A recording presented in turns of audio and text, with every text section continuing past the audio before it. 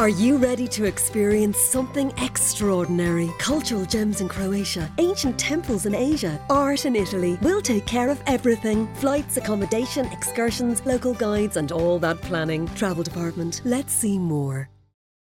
I will arise and go now and go to Innisfree, and a small cabin build there of clay and wattles made.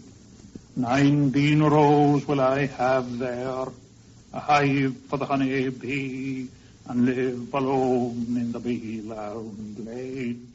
No Irish writer has been more identified with the formation of the state as W.B. Yeats.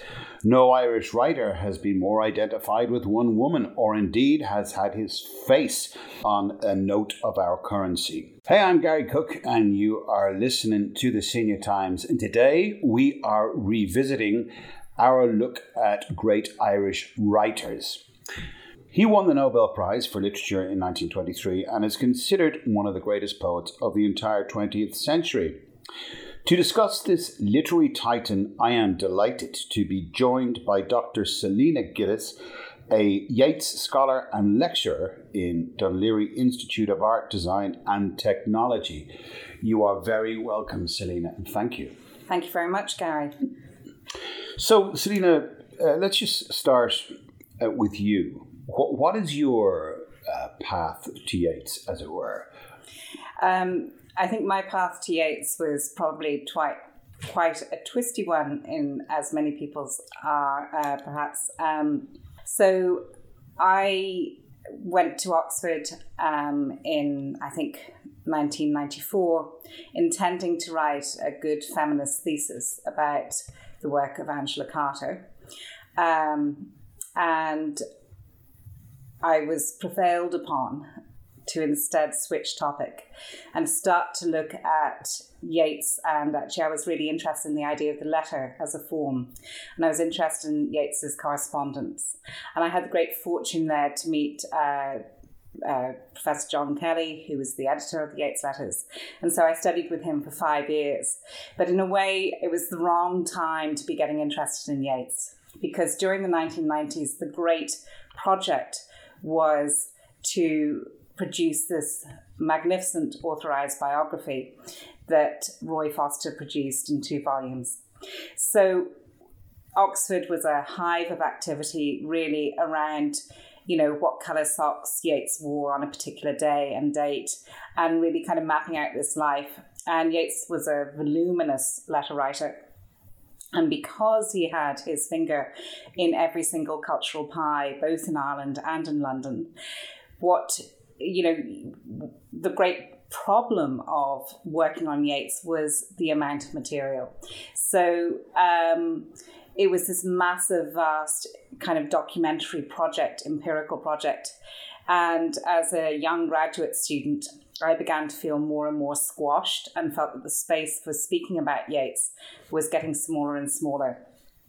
So what I ended up interested in was actually something that I didn't feel anyone could really explain to me at the time, which was what were the connections between Yeats's interest in the occult and mysticism and his interest in nation building. And that really then became the focus of my study. Okay, so for people who may not know that much about the work of Yeats or, why he's important, could you give us a little insight into why he is important? What's your overview of Yeats? Okay, so what I would say is that, looking at Yeats, you have to kind of realise that you're looking at a very long career. So he started publishing in 1885. He died in 1939. And his career spans a time of tumultuous change in society, but also in how people consider what poetry can do. And for me, the great pleasure in reading Yeats, particularly from the middle period onwards, is the fact that you have someone who is prepared to think through their own positions in verse. He's just exceptional in his control of syntax and his control of the line. He is, he is so steeped in the poetic tradition, and he has such dexterity with voice and command then of grammar, tone, that, this is what kind of gives some of his work quite a monumental feel. But having said that, he's also able to unpick himself. And one of the things that I think people don't realise about Yeats is that particularly in some key poems like Eastern 1916, or indeed Sailing to Byzantium, you see a man who is prepared to parody himself. And that is what's attractive. So he's often represented, in my view, falsely, as someone who was intensely earnest and magisterial. And in fact, what we begin to see, I think, is someone who can say, I was wrong. I don't agree with myself. That was me when I was younger. So all of those processes of thinking through a life are there in reading Yeats. One thing I've always wondered about Yeats is how connected was he really with nationalism and republicanism? Because a lot of what he writes suggests to me, I was a terrible beauty is born. I know it's a bit of a cliche at this point, but I do get the feeling that the consequences of a lot of these things did not sit easily with him. Okay, I think that's your intuition in a way is bang on. But I think one of the difficulties for us as readers now of Yeats is that we're looking at, if you like, a lost class of nationalist, which is the Protestant Home Ruler. And effectively, one of Yeats's early poems, very early poems, which I think wasn't published in his lifetime, was about, Parnell. And what Yeats starts to publish in 1885, which is the year that, if you like, the first Home Rule Bill is narrowly defeated. And what you see is this sense in which that Yeats Yeats went to art college, so his pals from art college, but also, if you like, a whole kind of cadre of actually Trinity Protestants, really, are beginning to anticipate what they could do with Ireland if it got Home Rule back. So this is, if you like, the great kind of white hope through from 1885 to 1890, in my reading of it anyway.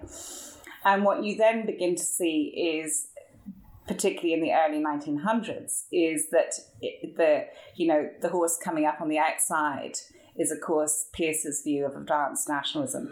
Which is a very different thing than the view of a bunch of Trinity students, hanging around Front Square or New Square or wherever. Yeah, but also I think it would be wrong to actually downplay the radicalism of those Trinity students hanging around Front Square. So what were they doing when they were hanging around Front Square? Well, Yeats and his mates, they were going to a couple of clubs. So there was a club called the Contemporary Club, which was set up by a man called Oldham, who was a barrister. And that, I think, met, now I'm going to get the address of this slightly wrong, but I think it met in around rooms in Nassau Street. And effectively that was a kind of debating society, but off Trinity campus. And it was a place where, in fact, people would thrash out really quite different views, again, in the idea of, look, we're going to get home rule. It was kind of, this is the idea of home rule, and what does home rule look like? So you have Catholic nationalists, Protestant nationalists, you have quite a number of people like Charles Johnson, who comes out of, his dad is the master of the Black Preceptory up in County Down. So you have, Freemasons, you have this whole kind of group. So what happens is they go to Oldham's rooms, they discuss all these political issues of the day, but then a few of them drift off later on the night, off to places like number 3, well, this is moving on into the 1890s, number 3 Upper Ely Place, which is where the Theosophical Society met. So you could combine an interest in spirit mediums with an interest in kind of fairly advanced political thinking. Also knocking around at the time is the beginnings of a suffrage debate.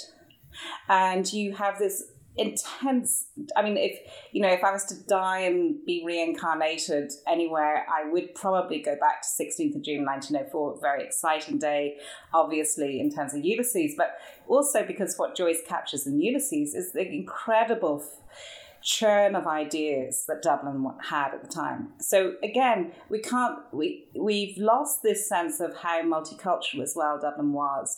So when Joyce went off to the Sunshine dining rooms on number 33 Grafton Street, run by two Theosophist sisters. He was sitting eating his nut cutlet, and the person opposite him was probably Nehru, who was studying insurgents, who was also vegetarian.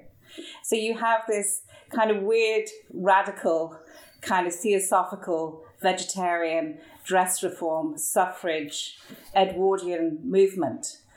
And, you know, then, I mean, the terrible beauty of 1916 is that all of that is evaporated by effectively a very kind of what becomes an increasingly restrictive sense of Catholic nationalism through the 1920s.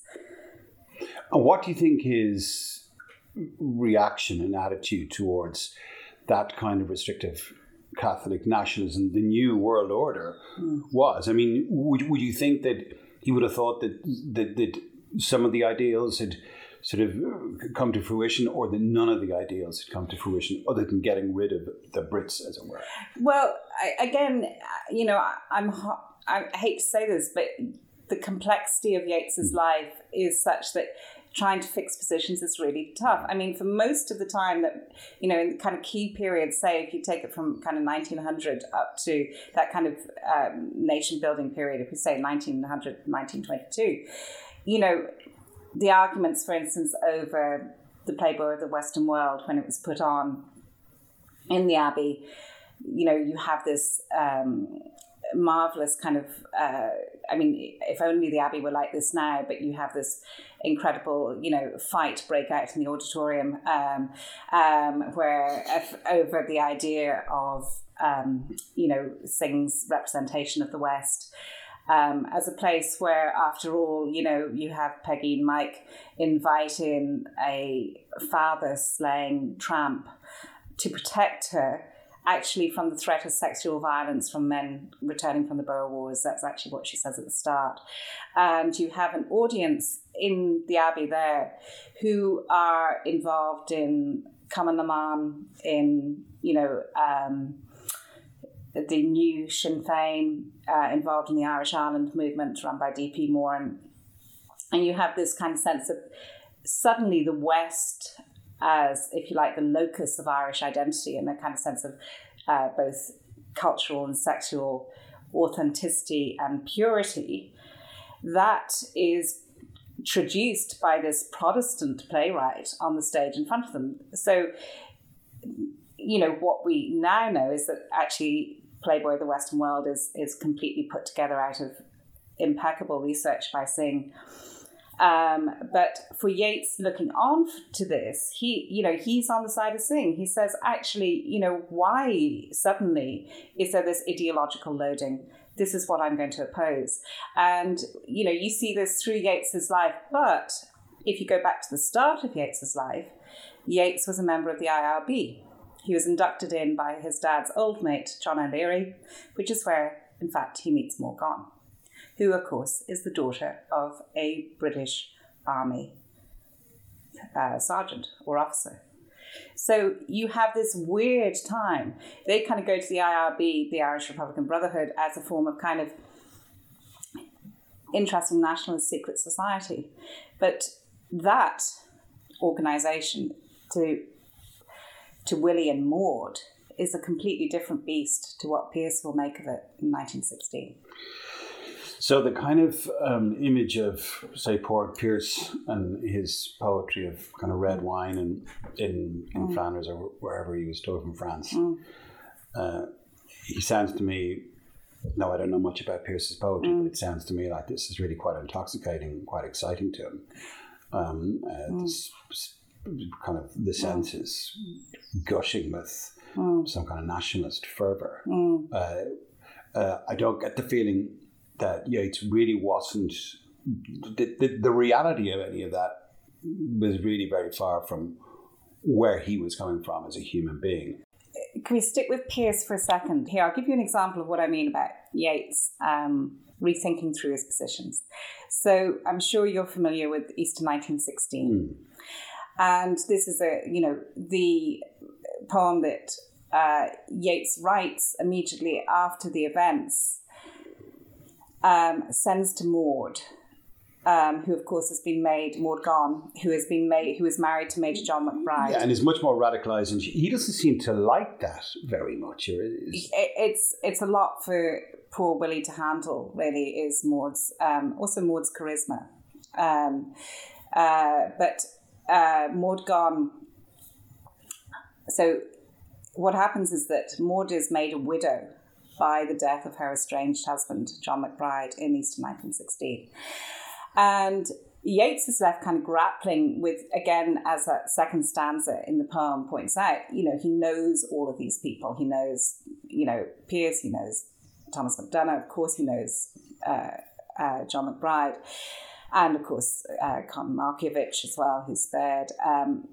But what you see, actually, I want to get back to Pearse, although he's described in the poem as that other man who rode our winged horse, meaning, he comes up out of the theatre movement.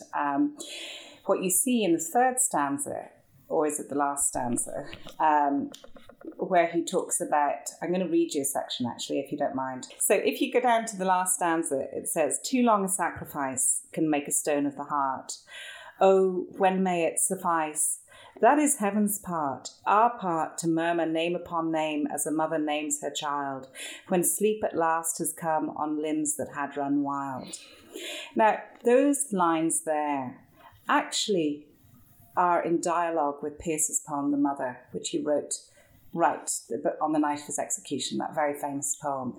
So what Yeats actually does is he pays tribute to Pearse by picking up these lines from Pearse and putting them into his own elegy.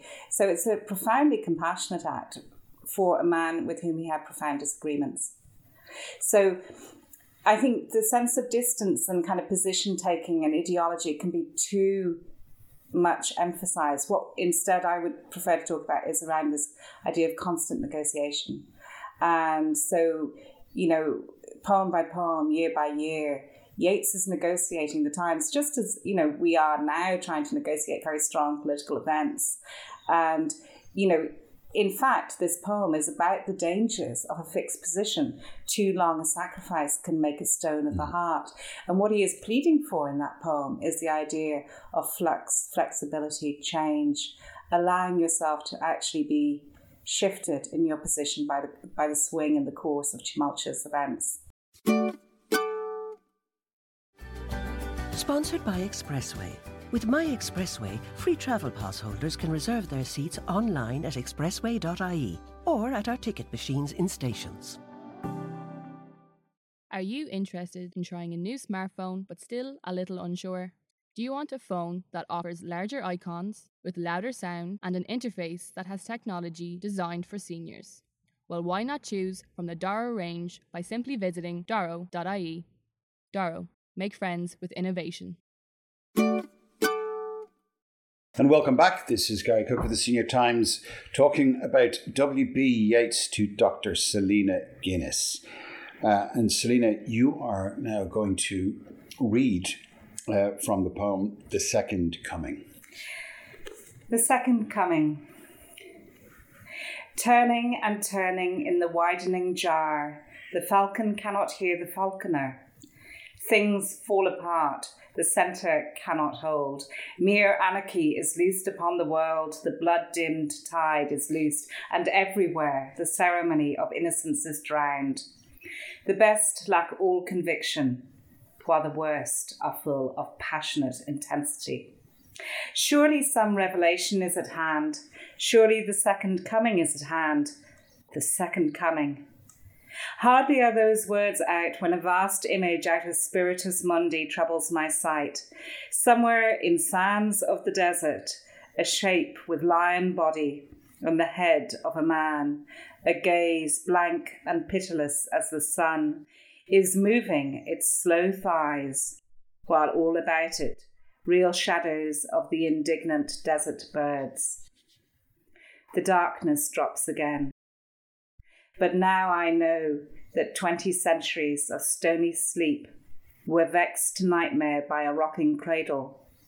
And what rough beast, its hour come round at last, slouches towards Bethlehem to be born?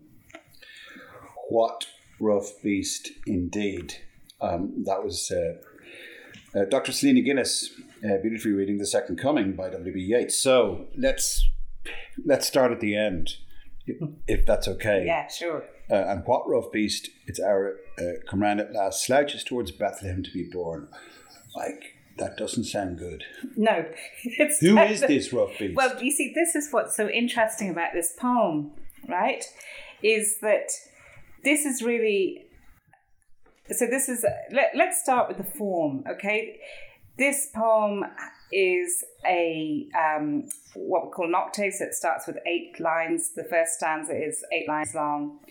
And then we have, I think, a sonnet, a 14-line sonnet. So if you add those together, you'll get 22 lines. And if you like, we have a head in the 8-line stop stanza, and then we have a body in the second stanza. Mm-hmm. And at this kind of a moment of the apocalypse, so Yeats is saying, things fall apart, the centre cannot hold, mere anarchy is loosed upon the world. If it's proper anarchy, if essentially this is an apocalypse, then what also collapses is any form of knowledge structures.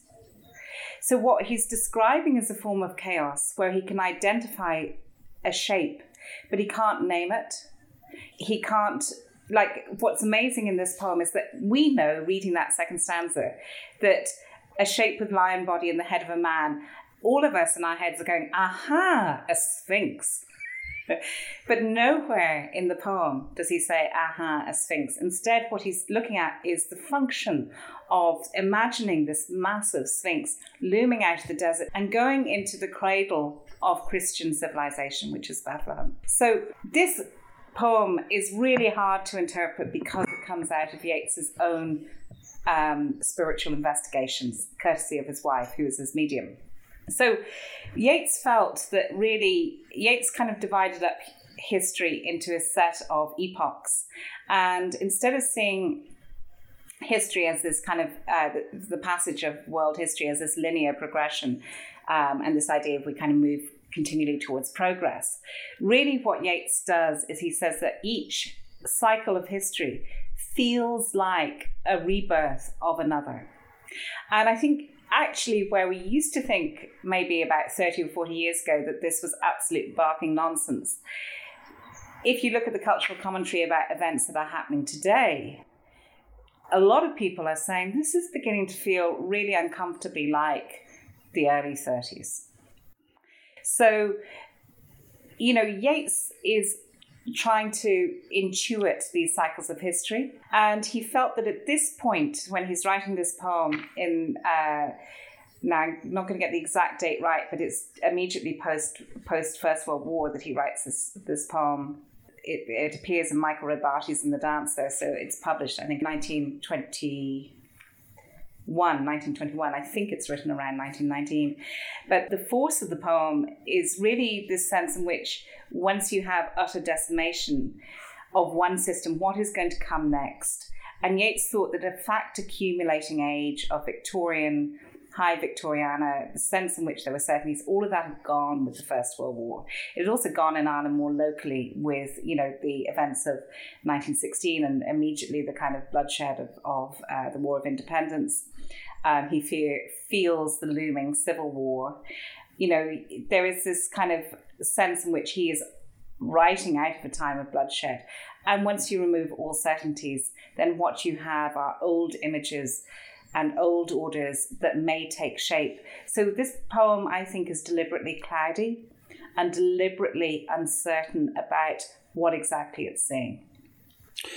I'm fascinated by a gaze blank and pitiless as a sun. Now, is that in the Bible itself? Is there a reference in the Bible that pretty much says those words? It might be. There might well be, Gary. I'm not sure.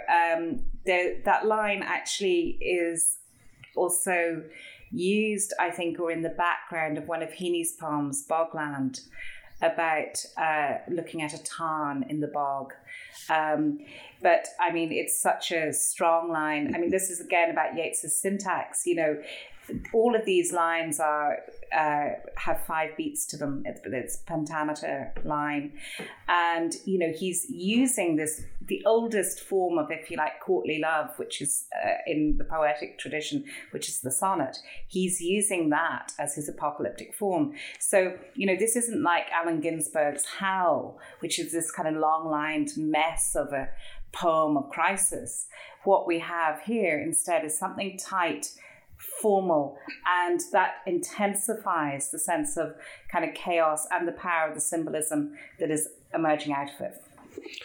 Well, the symbolism is something I wanted to ask you about, but just the final 2 lines, which I'll finish with this because I started with this.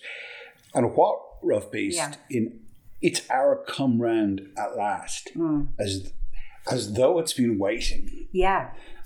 Slouches towards Bethlehem to be born. So basically what it sounds to me like is if the first coming was the Lord, then the second coming is not the Lord, which is what it says in the book of Revelation. Exactly. You're right. And it's the Antichrist, in effect. But it's not just, if you like, the Antichrist would come out of the Revelations would accommodate all of that kind of handily inside the Christian tradition. What Yeats is saying that actually this form of kind of rough beast is going to absolutely explode our mythologies about the apocalypse as well. Well, I know that you talk about the first few lines of the poem, turning and turning in the widening gyre. Yeah. The economist David McWilliams actually used that in relation to the economy going really, really bad and so on. And you might think that that's a little bit of a cheat. But however, its imagery is incredibly strong. The falcon cannot hear the falconer. Things fall apart. The centre cannot hold. I think he was talking about radicalism on all sides. I mean, that is the world in which we live now, as far as I'm concerned. Yeah, it's this, the Western world anyway. Yeah, and but it's also interesting because there is that, within that idea of, you could argue, I suppose a historian would argue, when has the falconer ever been truly in command? In other words, don't we, there's an illusion of control between the falcon and the falconer. And this idea that the falcon circles around and is entirely governed by the person who feeds it meat, is a kind of rather comforting view that is really feudal, I suppose. And kind of coming after that, you'd be hard. So the reason I'm bringing that up is that Yeats becomes, through the 20s and 30s, really quite nostalgic about that idea of autocracy and the government of an elite. And you can see that in this poem. So the idea that, and what he becomes really interested in are particularly the kind of philosophical and educational underpinnings of Mussolini. Which brings us to that question, and I only saw this, I have to admit, Dr. Selina Guinness, I saw this in Wikipedia. I'm sorry. There's no problem. Wikipedia's got masses of information all the time. So, well, Google is God, as I say, Dr. Google. So, was he a fascist? Was he attracted to fascism? He was increasingly in the late 20s and early 30s. He is interested in autocracy. He's no populist. Okay, so he doesn't like fascism. He really doesn't like German fascism, but is really quite interested in Italian fascism. He goes off and spends the summers in the late 20s and early 30s in Rapallo in northern Italy, along with Ezra Pound. And Rapallo is this kind of resort town that attracts people like Hauptmann and amazing intellects from across Europe. And Lauren Arrington has written a great book, if you're interested, called The Poets of Rapallo, where she tracks them all. And they all kind of come in the late 20s, early 30s. So Pound, of course, goes on and becomes a spokesperson for Italian fascism and is then jailed. So Yeats is interested in this idea of the aesthetic arrangement of society. What do I mean by that? He's interested in the ideas that There are cycles of history, there's culture, high culture, all of these things that can kind of be pinned into a form of pedigree. So the idea of pedigree increasingly interests him in the 30s. And all of this leads him very, very close to Mussolini's ideas of fascism. There are a couple of small saving graces, but they are quite small. Yeats is no anti-Semite. Ireland has the blue shirts, and Yeats writes some marching songs for the blue shirts, but effectively he thinks that General O'Duffy is pretty mad, who led the blue shirts. So by the kind of 1933, Yeats is no longer interested really in the blue shirts. And he is beginning to have arguments with a couple of, one woman in particular who was briefly his lover, Ethel Mannon, who is just a complete Hitler lover in 1936. So he's having a row with her in his correspondence about her enthusiasm for Nazi Germany. But what we see is someone, yes, who is attracted to that, but who is worried by the populism and the demagoguery. So if you like, he's a highly snobbish, elitist, pedigree-led, authoritarian thinker. And I always think it's really great that he dies at the end of January in 1939. It lets him off the hook when it comes to what is going to come next. So the person to read on that is W.J. McCormack's book, Blood Kindred, where he examines this idea of whether Yeats was a fascist or not. Roy Foster's biography really minutely charts Yeats's involvement with right-wing thinking through this period. Isn't a fascist? Fascist is as a fascist does, really. He didn't live his life like that, though, did he? No, and it comes from an interesting place. And I'm no apologist for this. He's also tightly wound up through the 20s as a senator by things like the Vigilance Committee, the Censorship Act, the ban on divorce. He wasn't big on the GA's new way of going about things. And he talks a lot about, doesn't he? Talk about, if you want to inculcate the North in, all this, but don't make it less attractive for them or really unattractive. Yeah, one of the, exactly. After all, you could argue that in some ways, the Reformation is all founded on an incredible divorce. So there is this sense in which actually he sees divorce as a minority rights issue, Protestant minority rights issue in the 1920s. So there is a sense in which in a more clerically organised state as happens through the 20s in Ireland, Yeats is struggling to cast about, if you like, for some form of political system. Now, that would be perhaps wrong. You could argue that there is an autocratic strain right through his thought. He is interested in how elites work and how the idea of the power of the elite, how that can be harnessed. So that brings him closer and closer to Europe and moves him out of Ireland. That is no country for old men. The young in one another's arms at the start of sailing to Byzantium shows him leaving Ireland imaginatively and citing himself in the holy city of Byzantium as a place where, you've got a strong sense of the aesthetic, and yet it's also this multicultural city, Byzantium at the time. Greek goldsmiths are there hammering out the golden tiles inside Santa Sofia in what was then Constantinople. So Yeats takes himself into a kind of golden city in that poem, and really what he's looking for, I think, is there's this huge sense of loss that some of that splendor of like the Irish country house Coole Park, he's seen, sold by Lady Gregory. There is a sense in which he never thought the ascendancy as a class were really very interesting, because they were only interested in hunting and they weren't interested in art. But Georgian splendour is something that he misses, and that golden city is something he's looking for. I want to ask you a little bit before we wrap up. I could talk all day about, you could talk all day. I could ask questions all day. Sorry about that. No, it's fascinating stuff.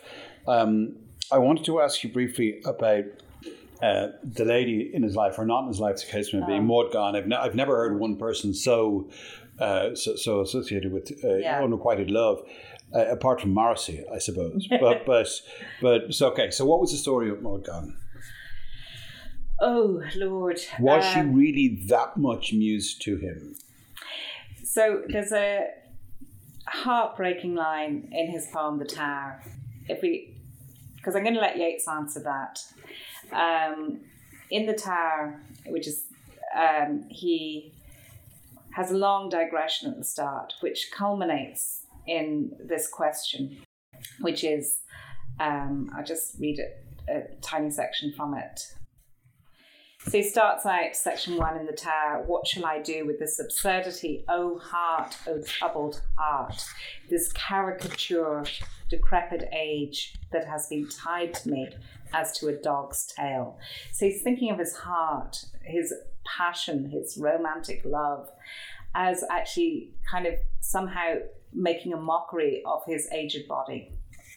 And he answers that question as to what to do with the heart.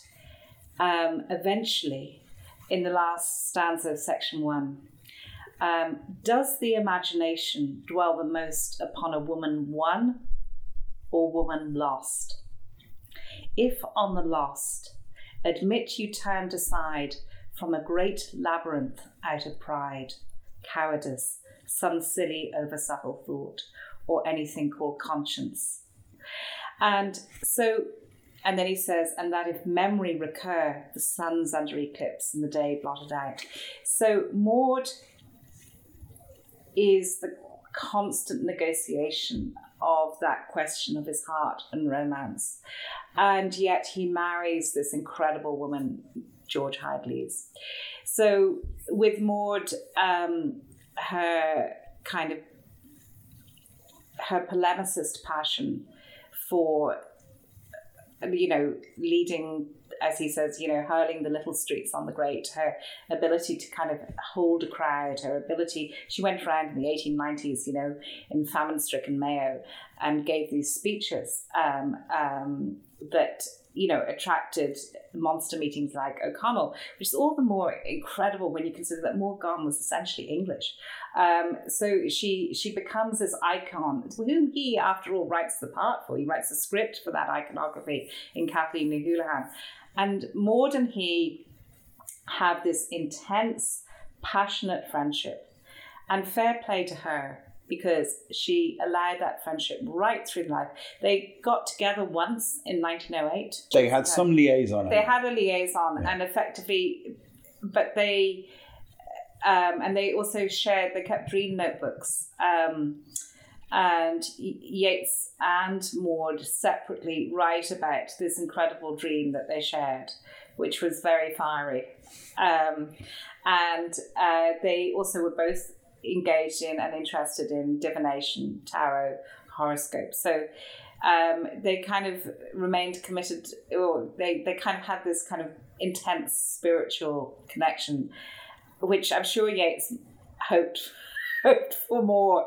Maud is so weird because, her politics, she is an anti-Semite, and she was carrying this extraordinary grief through the 1890s. So she had an affair with a French journalist called Lucien Millevoye in the 1890s, late 80s, early 1890s. And she'd had a child. And the child, Georges, died. And was buried in somewhere like Père Lachaise and family kind of tomb. Maud returned on the same boat that brought Parnell's body back to Ireland. She was wearing black. Everyone assumed she was in mourning for Parnell. She was actually quietly mourning the loss of this secret child. So 4 or 5 years later, she gets back in touch with Lucien Lavoie, where they continue a kind of liaison. All this time, Yeats and her are spending a lot of time together. Still, again, kind of passionate correspondence. But she gets back with Lucien Lavoie, and she decides that she wants to try and incarnate the spirit of her dead child. So she descends to the tomb of Georges, the first child, with Lucien. They have sex in the tomb in order that the spirit of the dead child can incarnate in the daughter who becomes Isolde. So Yeats then in 1916, after John McBride is executed, goes to France. He proposes to Maud, who says no. And he becomes very close to Isolde, who's a young woman in her 20s, huge age gap. There's no suggestion of any physical impropriety, but basically Yeats spends the time with Isolde effectively as a former teacher, and at the end of the summer says to Maud, "May I propose to Isolde?" And she says yes, and Isolde turns him down. And within months then he meets and marries George Hyde-Lewis. Isn't there some suggestion that his libido came back to him, and there was some talk about monkey glands? Yeah, it's not monkey glands. So sorry, this is going to get very agricultural, but basically there was a sexologist called Norman Hare who effectively was a kind of Harley Street quack. And I imagine the market for restoring potency to men was quite a kind of lucrative one in Harley Street. But anyway, Yeats goes and knocks on the door of Norman Hare, and he has this procedure called the Steinach operation. And the Steinach operation is actually a partial vasectomy. And that is what Yeats gets done in the early 30s. And then he does have a succession of lovers. But at the same time, also, he becomes, in his old age, he becomes very friendly with and corresponds to a number of aristocratic lesbians, and goes to stay in their houses, and they look after him. Edith Shackleton Heald and Dorothy Wellesley. And they're on the edges of the Bloomsbury set. So at that point in the 30s, he's moving in these really interesting circles.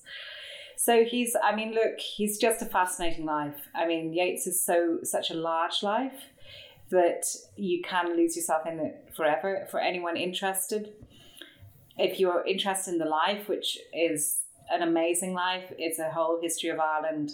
It's complex. It's full of digressions. But read R.F. Foster's 2-volume biography. It's just a pleasure. It's very funny, very engaging, and it's brilliant and totally reliable. If you're interested in understanding how to read the poems alongside the life, Terence Brown's biography, A Life of W.B. Yeats, is perhaps a better reading of the actual poetry. Mm-hmm. But those are the books that I kind of sent you. And then if you're interested in this idea of Yeats and fascism and the poets of Rapallo, then Lauren Arrington has a very readable, beautiful book out simply called The Poets of Rapallo, where she looks at how these summers were formative for these men like Pound, Yeats, Hauptmann and others in this Italian town.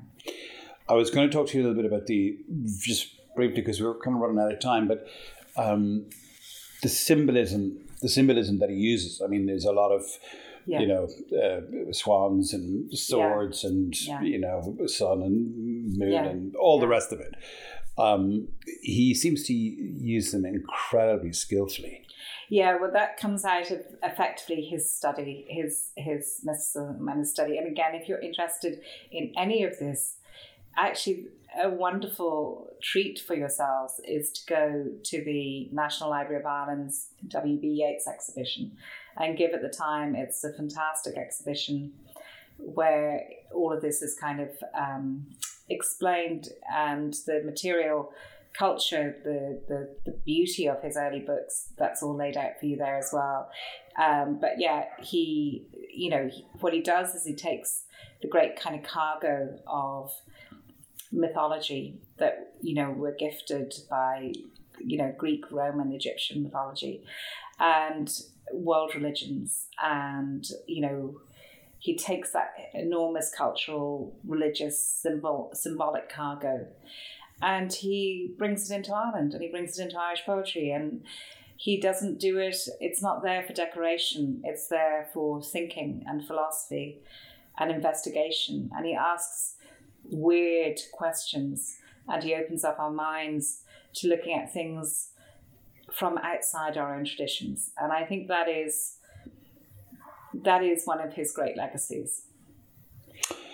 Finally, before we conclude this, I was going to ask you, what is your favourite poem, or what is the most beautiful piece of writing for you that you would take to a desert island? Okay, well, that's hard, but I love Meditations in Time of Civil War. It's so complex. I would spend years thinking through each of its. I don't fully understand it, which is another good reason for taking it. For something that breaks my heart, actually, Sailing to Byzantium breaks my heart in a way, because it's in dialogue with Keats's Ode to a Nightingale. And if you sit those two poems side by side, Yeats is kind of curiously vulnerable as the questioner in that poem, although it's not read often in that way. So I think those are some of my favourites. And yeah, it's a hard question, Gary. Is there anything that you would like to read out with? Okay. I should choose something small and simple, probably, and that perhaps is a bit tricky. Okay, well, this is an odd one to finish. Okay, it's not simple, but I think it is kind of amazing. It's Coole Uncomforted. It's from his last poems, and this is, written when Yeats, very near the end of Yeats's life. A man that had 6 mortal wounds, a man violent and famous, strode among the dead. Eyes stared out of the branches and were gone. Then certain shrouds that muttered head to head came and were gone. He leant upon a tree as though to meditate on wounds and blood. A shroud that seemed to have authority among those bird-like things came and let fall a bundle of linen. Shrouds by 2 and 3 came creeping up because the man was still. And thereupon that linen carrier said, "Your life can grow much sweeter if you will obey our ancient rule and make a shroud, mainly because of what we only know the rattle of those arms makes us afraid. We thread the needle's eyes, and all we do, all must together do." That done, the man took up the nearest and began to sew. "Now must we sing and sing the best we can, but first you must be told our character. Convicted cowards all, by kindred slain, or driven from home and left to die in fear." They sang, but had nor human tunes nor words, though all was done in common as before. They had changed their throats and had the throats of birds. That was Dr. Selina Guinness reading us out with W.B. Yeats. Thank you very much, Selina. It's been a pleasure talking to you, and hopefully we will talk again. You too, Gary. Thank you very much. 19 rows will I have there, a hive for the honey bee, and live alone in the bee-loud glade. and I shall have some peace there, for peace comes dropping slow, dropping from the vales of the morning to where the cricket sings. An bhfuil fón póca nua wet, an bhfuil cnapi nó fum nís orja wet.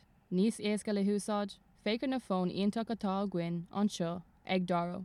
An bhón cliste is déine go dtí gohan le haid gline agus tascanna. Tá rud éigen go gachtainna. Tá níos mó ólas ag daro.com.